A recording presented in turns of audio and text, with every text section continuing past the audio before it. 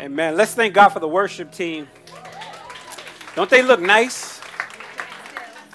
I'm trying to figure out the color. It's like a salmon, taupe, pink, burgundy. Ty, you could have sang with them today. Well, it is good to be here, good to be gathered with the people of God, celebrating and worshiping the person and the work of Jesus Christ. I'm certainly excited to be back. I missed you guys. I've been out of the pulpit. Really out of Brooklyn for the last 2 weeks. I preached 6 times in the last 11 days on the West Coast between Ventura, California, and Santa Barbara. And just had an amazing time out there, just with some really, really good, faithful, Jesus-loving churches. And let me express my gratitude to this church for allowing me the opportunity to be able to leave the pulpit to go preach somewhere else. And, you know, it's great that you can do that. I love being back. I love being here. But it's great that you can go away and know that Jesus is still on the throne here. He's still being worshiped here. He's still being preached about and sung about here. And so I'm grateful for you guys and just want to thank you for the opportunity to let me to slip out and slip back in. Well, listen, I'm really eager to preach the word of God. I hope you guys are eager to hear the word. So grab your Bibles and meet me in Luke 22. If you are new to the Bible, Luke can be found in the New Testament. It's the third book of the New Testament, Matthew, Mark, and Luke. No shade if you have to flip back and try to find out where it is. Listen, I promise you guys, I am still deeply, deeply committed to working through the book of Romans. I know it feels like we haven't been in the book of Romans for a while, and it's true, we haven't. And I can promise you that it's going to be a few more weeks until we get back into it.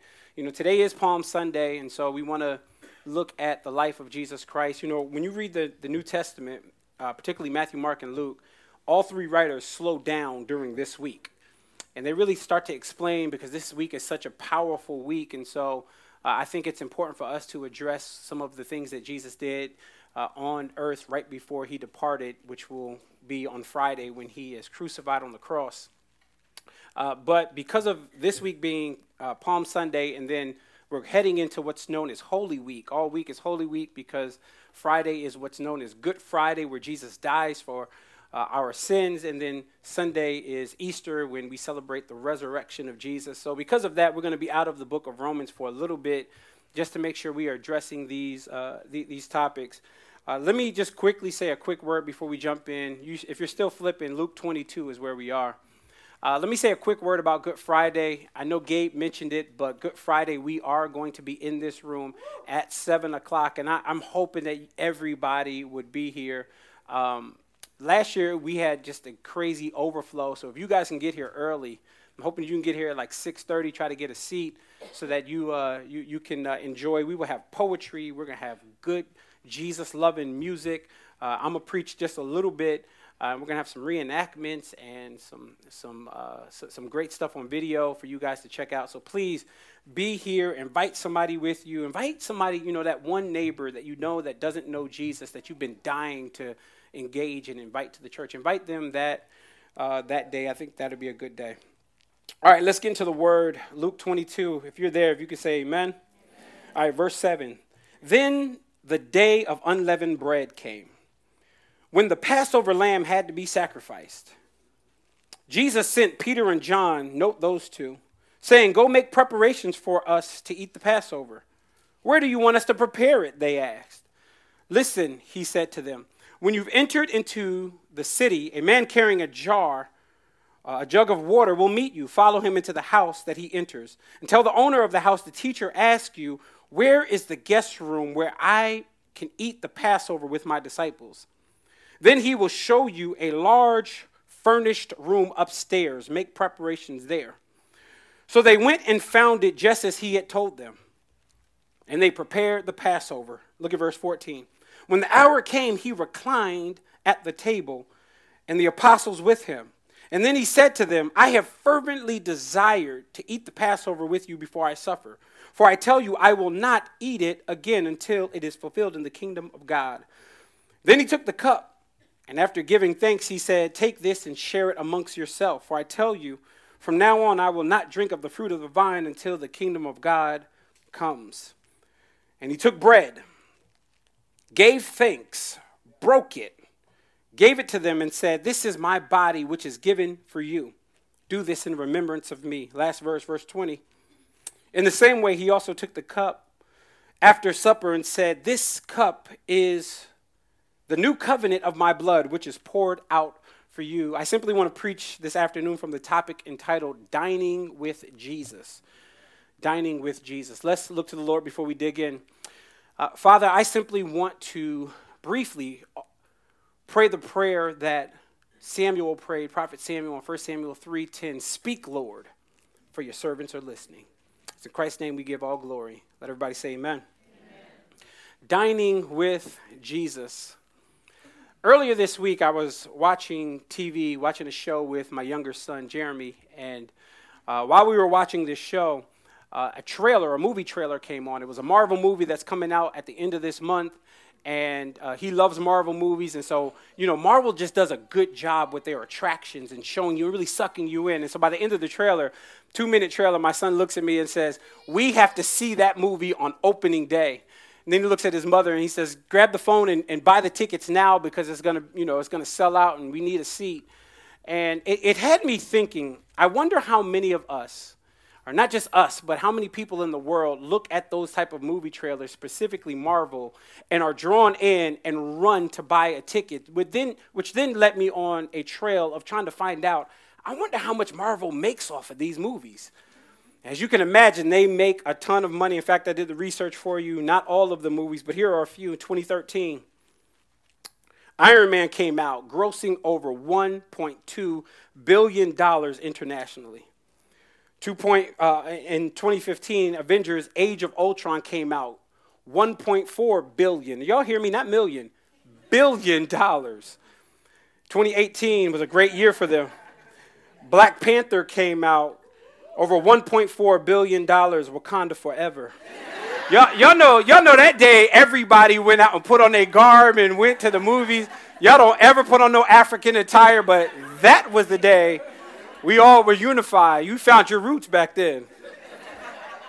2018 was a good year because Avengers Infinity War came out the same year, grossing $2 billion. Now, that's a lot of money, and that's only 4 movies. Since 2007, they've made 19 Marvel movies, and all of them made millions and millions, and some of them made billions of dollars. And for decades, going all the way back to comic books, we have always been infatuated with this idea of a hero rescuing and saving the day.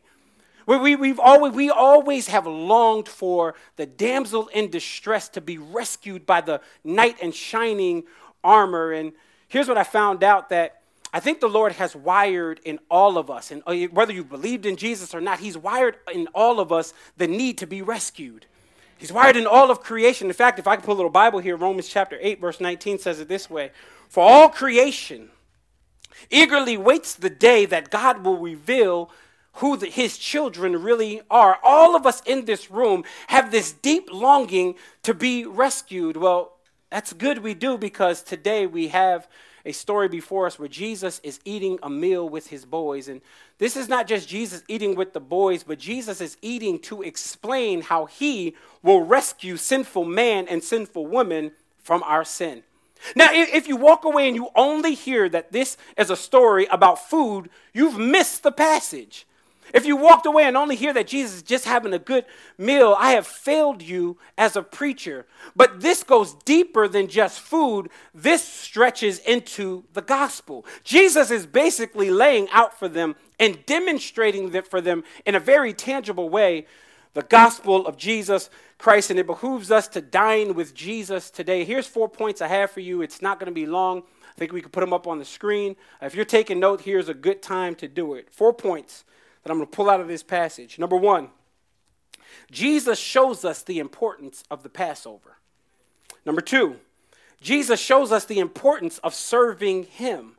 Number 3, Jesus shows us the importance of spending time with him.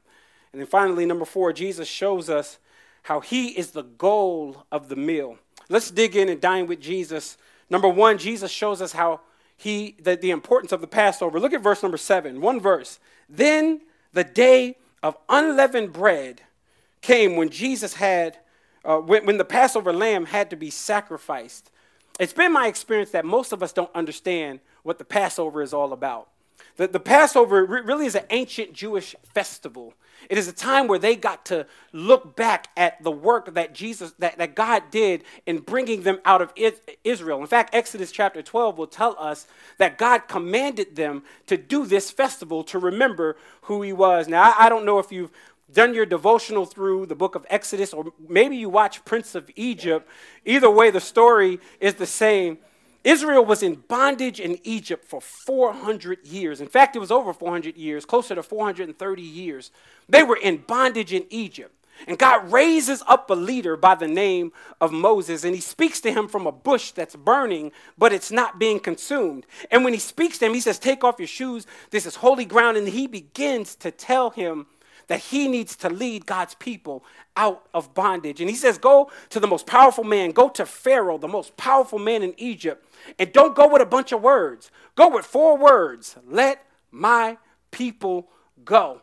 After some back and forth, and Moses didn't think that he was that dude. He thinks that he stutters, so he didn't think he was the right person. But God always uses the most underqualified person to get the job done. And so he uses Moses. He sends him into Egypt. And when he sends him into Egypt, he goes to Pharaoh and does exactly what God says. But Pharaoh's heart is hardened. Are y'all staying with me? While Pharaoh's heart is hardened, the Bible says that over and over again, Moses went to him and said, let my people go. And Pharaoh says no. And so God turns the water into blood.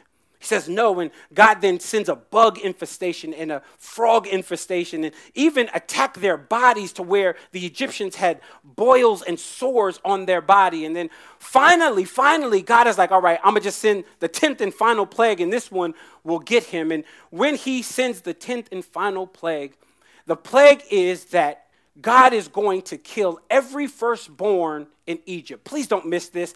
It is not just the Egyptians that are under this plague, but even disobedient Hebrews are under this plague. And so what he does is he says, Moses, this is what I need you to do. Here's what the Passover is. I need you to tell every household to go and find a lamb. And when you find the lamb, take that lamb and sacrifice it. And after you sacrifice it, take the blood of the lamb and put it on the doorpost. Don't miss the gospel here. Don't miss your shouting moment either.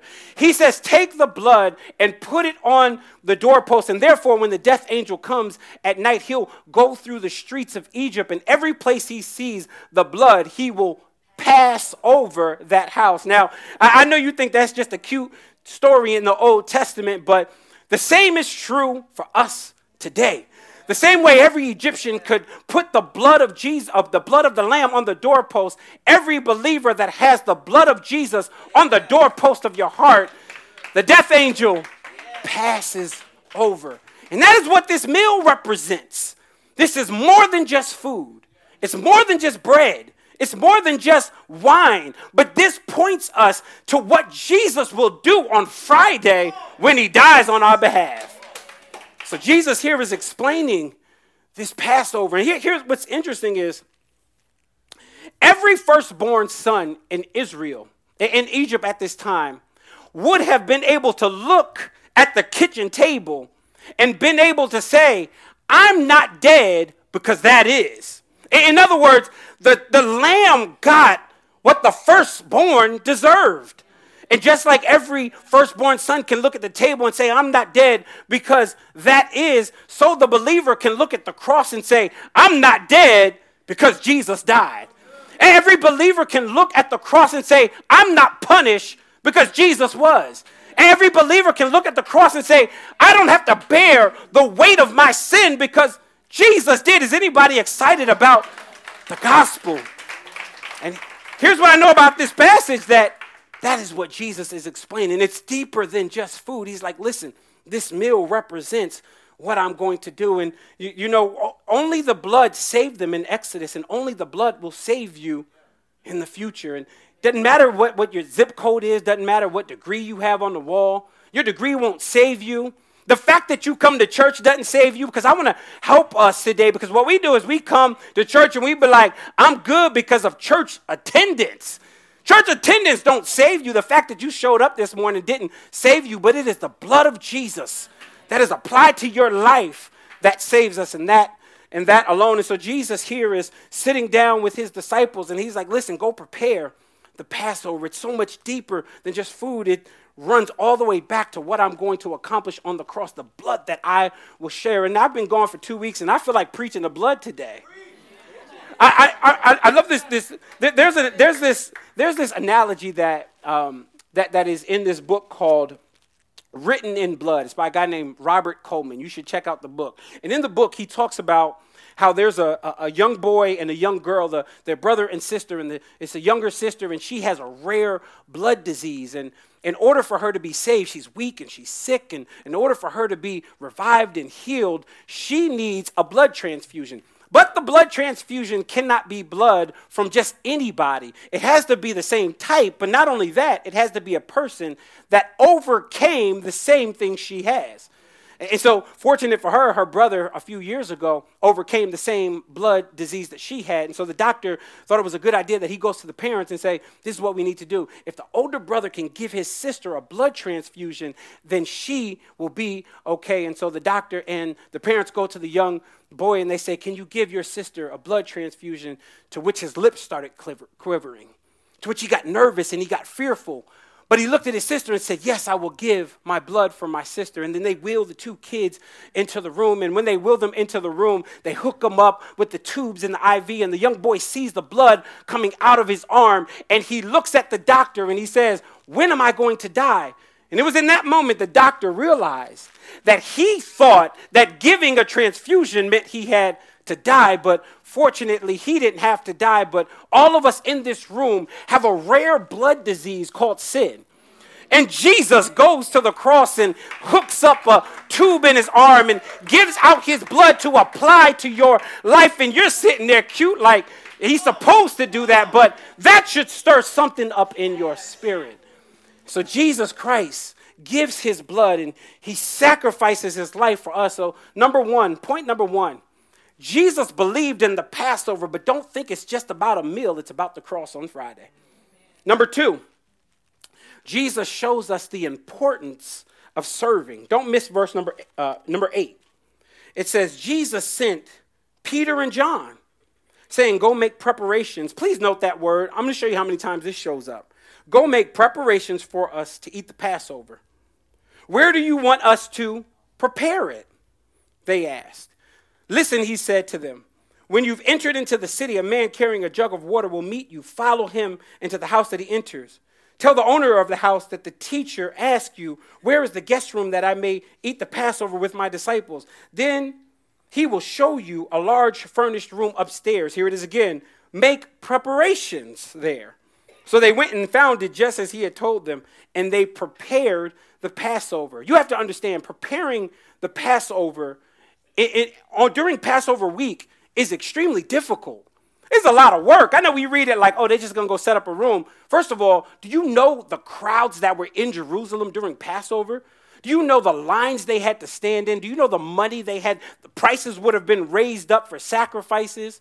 The pita bread would have been expensive. Can you imagine? There would have been no rooms for them. But Jesus tells these two, don't miss this, leaders to go and to serve the body. Two leaders like Peter and John, pillars of the church, apostles, some of the main teachers. See, if I'm Peter, this is why I can't be written into scripture. If I was Peter, I'd have been like send Thaddeus. He ain't that dude.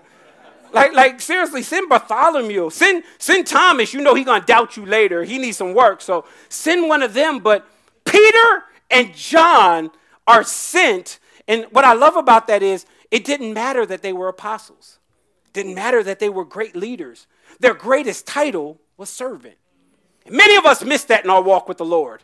We are running to see how we can be served. But I love Peter and John because even though they were apostles and pillars in the early church, they realized their leadership was only as good as their servanthood. When is the last time you've served? What does serving look like for you? We are so consumeristic when it comes to church.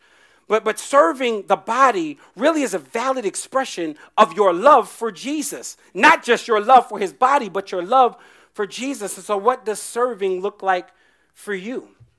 I'm less impressed if you come in here and can quote scripture. I'm more impressed when I see you making coffee and you setting up chairs and you helping somebody else to get in position to hear the gospel. I'm more impressed with a servant than I am the person that's saying, well, look at me. Look at what I can do. And so Jesus here shows us that Passover really pushes us to serving. What does that look like for you? Some of us need to serve by giving of our time. Some of us need to serve by helping those who are less fortunate. Some of us need to serve by the last thing that was converted in me was my wallet. I looked at Jesus, I said, you can take all of this, but I'm not giving. You know, generosity is a way to serve Jesus Christ. Even as we're talking about Palm Sunday, you don't have Palm Sunday unless the donkey owner gives. And so when I think about being sacrificial and serving, I'm not just thinking my time, I'm thinking my money. Now, I know you may not be there yet, but you need to get there, because at the end of the day, Jesus wants every aspect of who you are, including your pocketbook, including your wallet. And so Jesus shows us here that it's important that you serve. Maybe you need to serve your neighbors. Do your neighbors even know you're a Christian? Do the people that live next to you know that you are faithful to Jesus? The guy that lives upstairs and the old lady that lives to the right of me, they know when a snowstorm hits, they ain't got a shovel. They got to provide salt, because I'm just not doing that much salt. But they know they ain't got a shovel. When I go out to shovel, I shovel my front.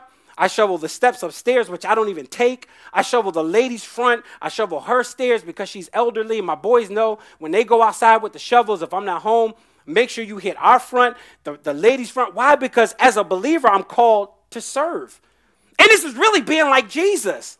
Remember what Jesus says? He says, the Son of Man didn't come to be served, but I came to serve. And then he goes so far as to say, and give my life as a ransom. So Jesus Christ shows us and models for us what this idea of serving looks like. And so point number one, Jesus shows us the importance of the Passover. Point number two, he shows you the importance of serving him. But if you're just serving just to serve, you'll be depleted. Serving, the end game of serving is to spend time with him. Because at the end of the day, they're not just serving. Look at what happens in verse 14. When the hour came, he reclined at the table with the apostles. I literally underlined this phrase that he reclined at the table with the apostles, drew a line out to the margin and wrote, they chilling. Because that's exactly what they are doing. They are spending quality time with Jesus. And when's the last time you spent time with Jesus? I was talking to the staff earlier this week, and we were talking about this idea of serving, but also spending time. And I know for me, sometimes I get those two mixed up. Sometimes I think my service is spending time with him. Just because you came to church this morning doesn't mean you're spending time with him. What does Monday through Saturday look like? When's the last time you shut off your social media to spend time with the Lord? And I'm not, some of the ways that we can serve Jesus, number one is by prayer. We are the most prayerless people. We go through life and we don't pray. And, some of us only pray on our commute. Y'all know we do it. Can you imagine if my wife and I only talked on my commute? Like, you know how dysfunctional that relationship is? Some of us have dysfunctional relationships with the Lord, and it's not dysfunctional on his end. It's dysfunctional because we go through life prayerless. So one of the ways you can spend quality time with him is by praying. I know this is not deep enough for y'all, but this is what we need. We need quality time. You need to pray. Reading your Bible is a way that we spend time with the Lord. When is the last time you just opened up your word? I'm not saying that you preached it, that you told somebody else. When's the last time you just loved the word so much that you opened it up and just read it? Like, how do we go through our life without the sword? How do you go to battle without the sword? And so what we do is we wake up and we check our IG, check your social media feed. But what does it look like to wake up, open up the word of God, and let Jesus speak to you? Even if you don't understand it, just read the word. And so there's a few ways: prayer, Bible reading, or maybe one of the most spiritually disciplined ways is fasting. Some of us need to turn our plates down. Some of us need to shut the social media account off. Tuesday, no lie, Tuesday I don't know how your day goes, but in the mornings after I wake up, I shower and brush my teeth, and before I head out to the house, I check my calendar because I want to see everything that's going on in the day. And when I see everything that's going on in the day, I don't know about you, I'm a little fat on the inside, and so I'm always thinking, what am I going to eat today? That's how I'm thinking, what's breakfast, what's lunch? And so this day on Tuesday, I went downstairs and I said, I'll make some avocado toast. I don't know what it is. When I hit 38, I started to like avocados. I hated avocados all my life. And so I was thinking about, what I'm going to eat. And so I went downstairs and cut my avocado up and chopped up the onions and chopped up the garlic and seasoned it up and got it all ready. And as I was about to leave out the door, I'm not a deep person, but I promise you, I heard the Lord say, don't eat a thing until you come back in this house. And I'm like, Lord, I just made this avocado. And I looked at my calendar. I got a long day today. So the Lord says, don't eat. He bullied me into a fast. And whatever it takes, I want to spend time with him. So therefore, I shut it down. Avocados turn brown after 5 minutes. It was all messed up. My day was all messed up, but I got to spend time with the Lord. And when's the last time you were so sensitive and in tune with the Spirit that you obeyed him when he said, spend time with me? We don't spend time with the Lord through prayer and through Bible reading, and maybe you're a little bit more spiritually mature and you can fast. And the reason we don't spend time is because we're too busy. And the busyness we have is not necessarily people. It's stuff. It's good stuff. I got to work today. I gotta go to school. And I'm not saying don't go to work. I'm not saying don't go to school. That's foolish. But what I am saying is I can't operate in life if I'm so busy that I put Jesus as the lowest priority. I got to spend time with him. So I want to challenge you today to do exactly what Jesus is showing us here. Yes, serve him. Set up the table, set up the place to prepare for the meal, but also dine with them. The Bible says that they're reclining at the table, meaning they're chilling with them. And while they're chilling with them, Jesus begins to further explain the meal that they're about to partake. Look at verse 19. And he took bread, gave thanks, broke it, circle that broke it, gave it to them and said, this is my body, which is given to you. Do this in remembrance of me. In the same way, he also took the cup after supper and said, this is the cup of a new covenant in my blood, which is poured out for you. Jesus shows us here how he completes the meal. Now, this is interesting because when Jesus starts to talk, he assumes the role of a father in a Hebrew household. In other words, every time a Passover meal would take place, if the father of the house, his job was to stand up and explain the meal. And so he would explain what the bread was. He would explain. In fact, when he grabbed the bread, there's two shocking moments that happen at this dinner table. The first thing the father is supposed to say is he's supposed to take the bread and say, this is the bread of afflictions that our fathers ate in Egypt. That's what the Hebrew house was supposed to say. Note in verse 19, Jesus doesn't say that. Jesus grabs the bread and says, this is my body. In other words, showing us that the bread that's on the table points to his body being torn to shreds on Friday. In other words, I told you to underline this idea that he broke it. Because Jesus on the cross was broken for you. See, we romanticize the cross too much. You do understand, Passion of the Christ doesn't even do the cross justice. Like Jesus was brutally beaten for your sin. The Bible says that they pulled the very beard out of his face. The Bible says that they took a blindfold and wrapped it around his eyes, struck him in the face and said, prophesy to us, which one of us struck you? The Bible says that they beat him with a cat o' nine tails, 40 lashes, minding one, 39 lashes, and a cat o' nine tails would have literally ripped his flesh into shreds. His organs would have been exposed. He would have suffocated in his blood. But here's what I love about Jesus. He says, with the joy set before him, he endured the cross. He did it with joy. He was excited about it because he knew that it was the only way that you could be in relationship with a holy God. So the Bible says that he took the bread and he broke it. And he doesn't say this is the bread of afflictions. He says, no, this is my body. It's going to be broken for you. Second shocking moment. Please write this one down. Second shocking moment that happens is there's three things that's supposed to be at every Passover meal. Three. The first one is that there's supposed to be bread. Okay, verse 19 shows us that there's bread, unleavened bread. Secondly, there's supposed to be cups of wine. Verse 20 says that he took the cup and said, this is my blood. So we know that there's cups of wine. Please don't miss this one. The third thing that's supposed to be there is a lamb. Now notice something here. I see the bread. I see the cups. Where's the lamb? Here's what I love. The lamb, Carlos, wasn't on the table. The Lamb was sitting at the table. I love the way John would say it when he sees Jesus coming. He says, behold the Lamb of God that takes away the sins of the world. I love the way Paul says it in 1 Corinthians chapter 5 when he says, our Passover Lamb, Jesus Christ, has been sacrificed. Jesus took the place of the Lamb. And here's what I love about Jesus taking the place. I don't know why you're not more excited. Here's what I love about Jesus taking the place of the Lamb is when he takes the place of the Lamb, that means he takes your place. You should be on the cross. You should be paying for your sins, but Jesus Christ willingly goes, not begrudgingly, but willingly goes to a cross to die for your sins. And this is the Christ that we get to worship. As we head into Holy Week and Good Friday, you know, I go in confident. I go in confident because I realize, you know, you think about why is it called Good Friday when he died? It's good because it was what accomplished the ability for you to be in relationship with the Lord. Despite a bad Monday, we got a Good Friday coming. Despite a bad Tuesday, we got a Good Friday coming. Despite a bad Wednesday, Good Friday is coming. And some of you are living in between of the bad Monday and a Good Friday. But God will show us how he's able to restore sinful man. And he does it via the cross. And I don't know what you came in here with. I don't know if you've trusted in the Lord. I have no clue. Here's what I know. If you don't trust in the blood that was shed on the cross, then we still have to pay for our sins. One of the most fearful things I have as a pastor in my heart is that you would come here, hear the gospel, walk away and say, I'm not accepting that.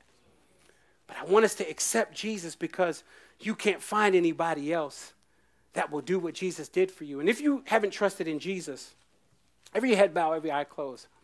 If you haven't trusted in Jesus, here's your moment. Here's your moment. You know, Jesus says in Revelation 3, behold, I stand at the door and I knock. Jesus is a gentleman. He's not busting down the door.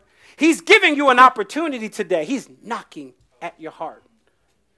If you haven't trusted in Jesus, hear me and hear me well. He's inviting you to the dining table. And before we move to the dining table, I want to offer somebody that chance. We don't do this every week, but I want to offer you a chance to openly profess faith in Jesus Christ. Hear me, it's not the altar that saves you, it's Jesus that saves you. But I love Jesus because he says, if you would openly acknowledge me before men, I'll openly acknowledge you before my Father. Every head bowed and every eye closed. If you know that on this Palm Sunday, you haven't trusted in Jesus, if you haven't moved to the place to saying, Hosanna in the highest, praise Lord Yeshua, if you haven't moved to that place of praising Jesus, I want you to simply slip your hand in the air because we want to pray with you today. If you know that if you died today, that you would not be with Jesus, raise your hand. Nothing to be ashamed about. Everybody that has trusted in Jesus had to get to this moment. That's you. Would you raise your hand? Would you accept Jesus today? You've tried it by yourself. Doesn't work. Would you accept him? I also want to pray for the person that you have trusted in Jesus, but you've wandered off. This message of the gospel, this message that Jesus shows us through the Passover meal, you've drifted from it. So the gospel hasn't become your everything. It's just been the thing that you hear about on Sunday. If that's you, would you simply raise your hand? If you know you've wandered from the Lord and you want to get back right with him, I see those hands.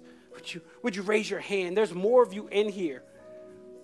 And you're letting an embarrassment right now stop you, but Jesus stood on the cross fully exposed.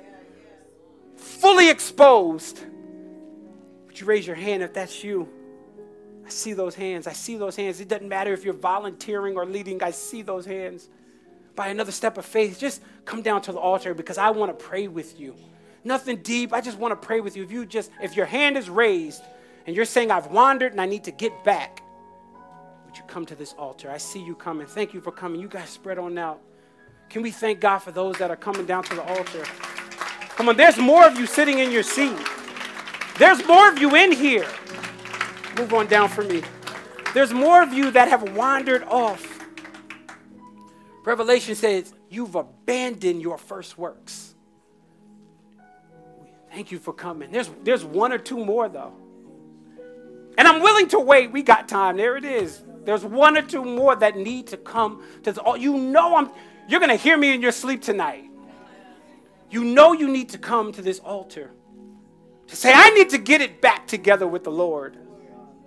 I've veered off. I've moved into a place of addiction. I've moved into a place of sin. Or I've moved into sin because I just forgot you. If that's you, would you come down to the altar? Father, I pray for every single person on this altar. Every person on this altar represents someone's relationship with you. Point your hands this way, guys. And I pray, oh God, for restoration. I pray for peace. I pray for healing. Help them to realize that they are not what they did. I don't even care what it was. They are not held bondage to the decisions they've made. But here's what I love, God, that you're not angry with them. You are happy that they are getting their life back with you.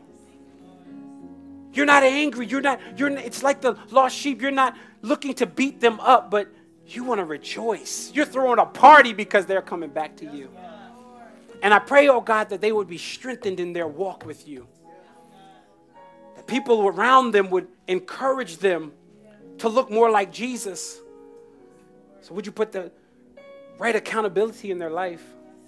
Every young lady that's on the altar, help her to realize she's loved by you.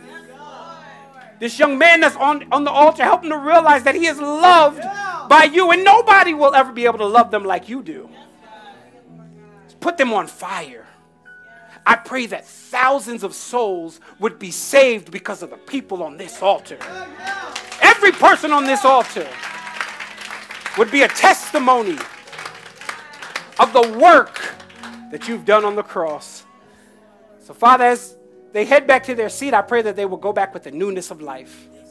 That they realize that because you've loved them, that because you've died for them, that they're willing to live their lives openly for you.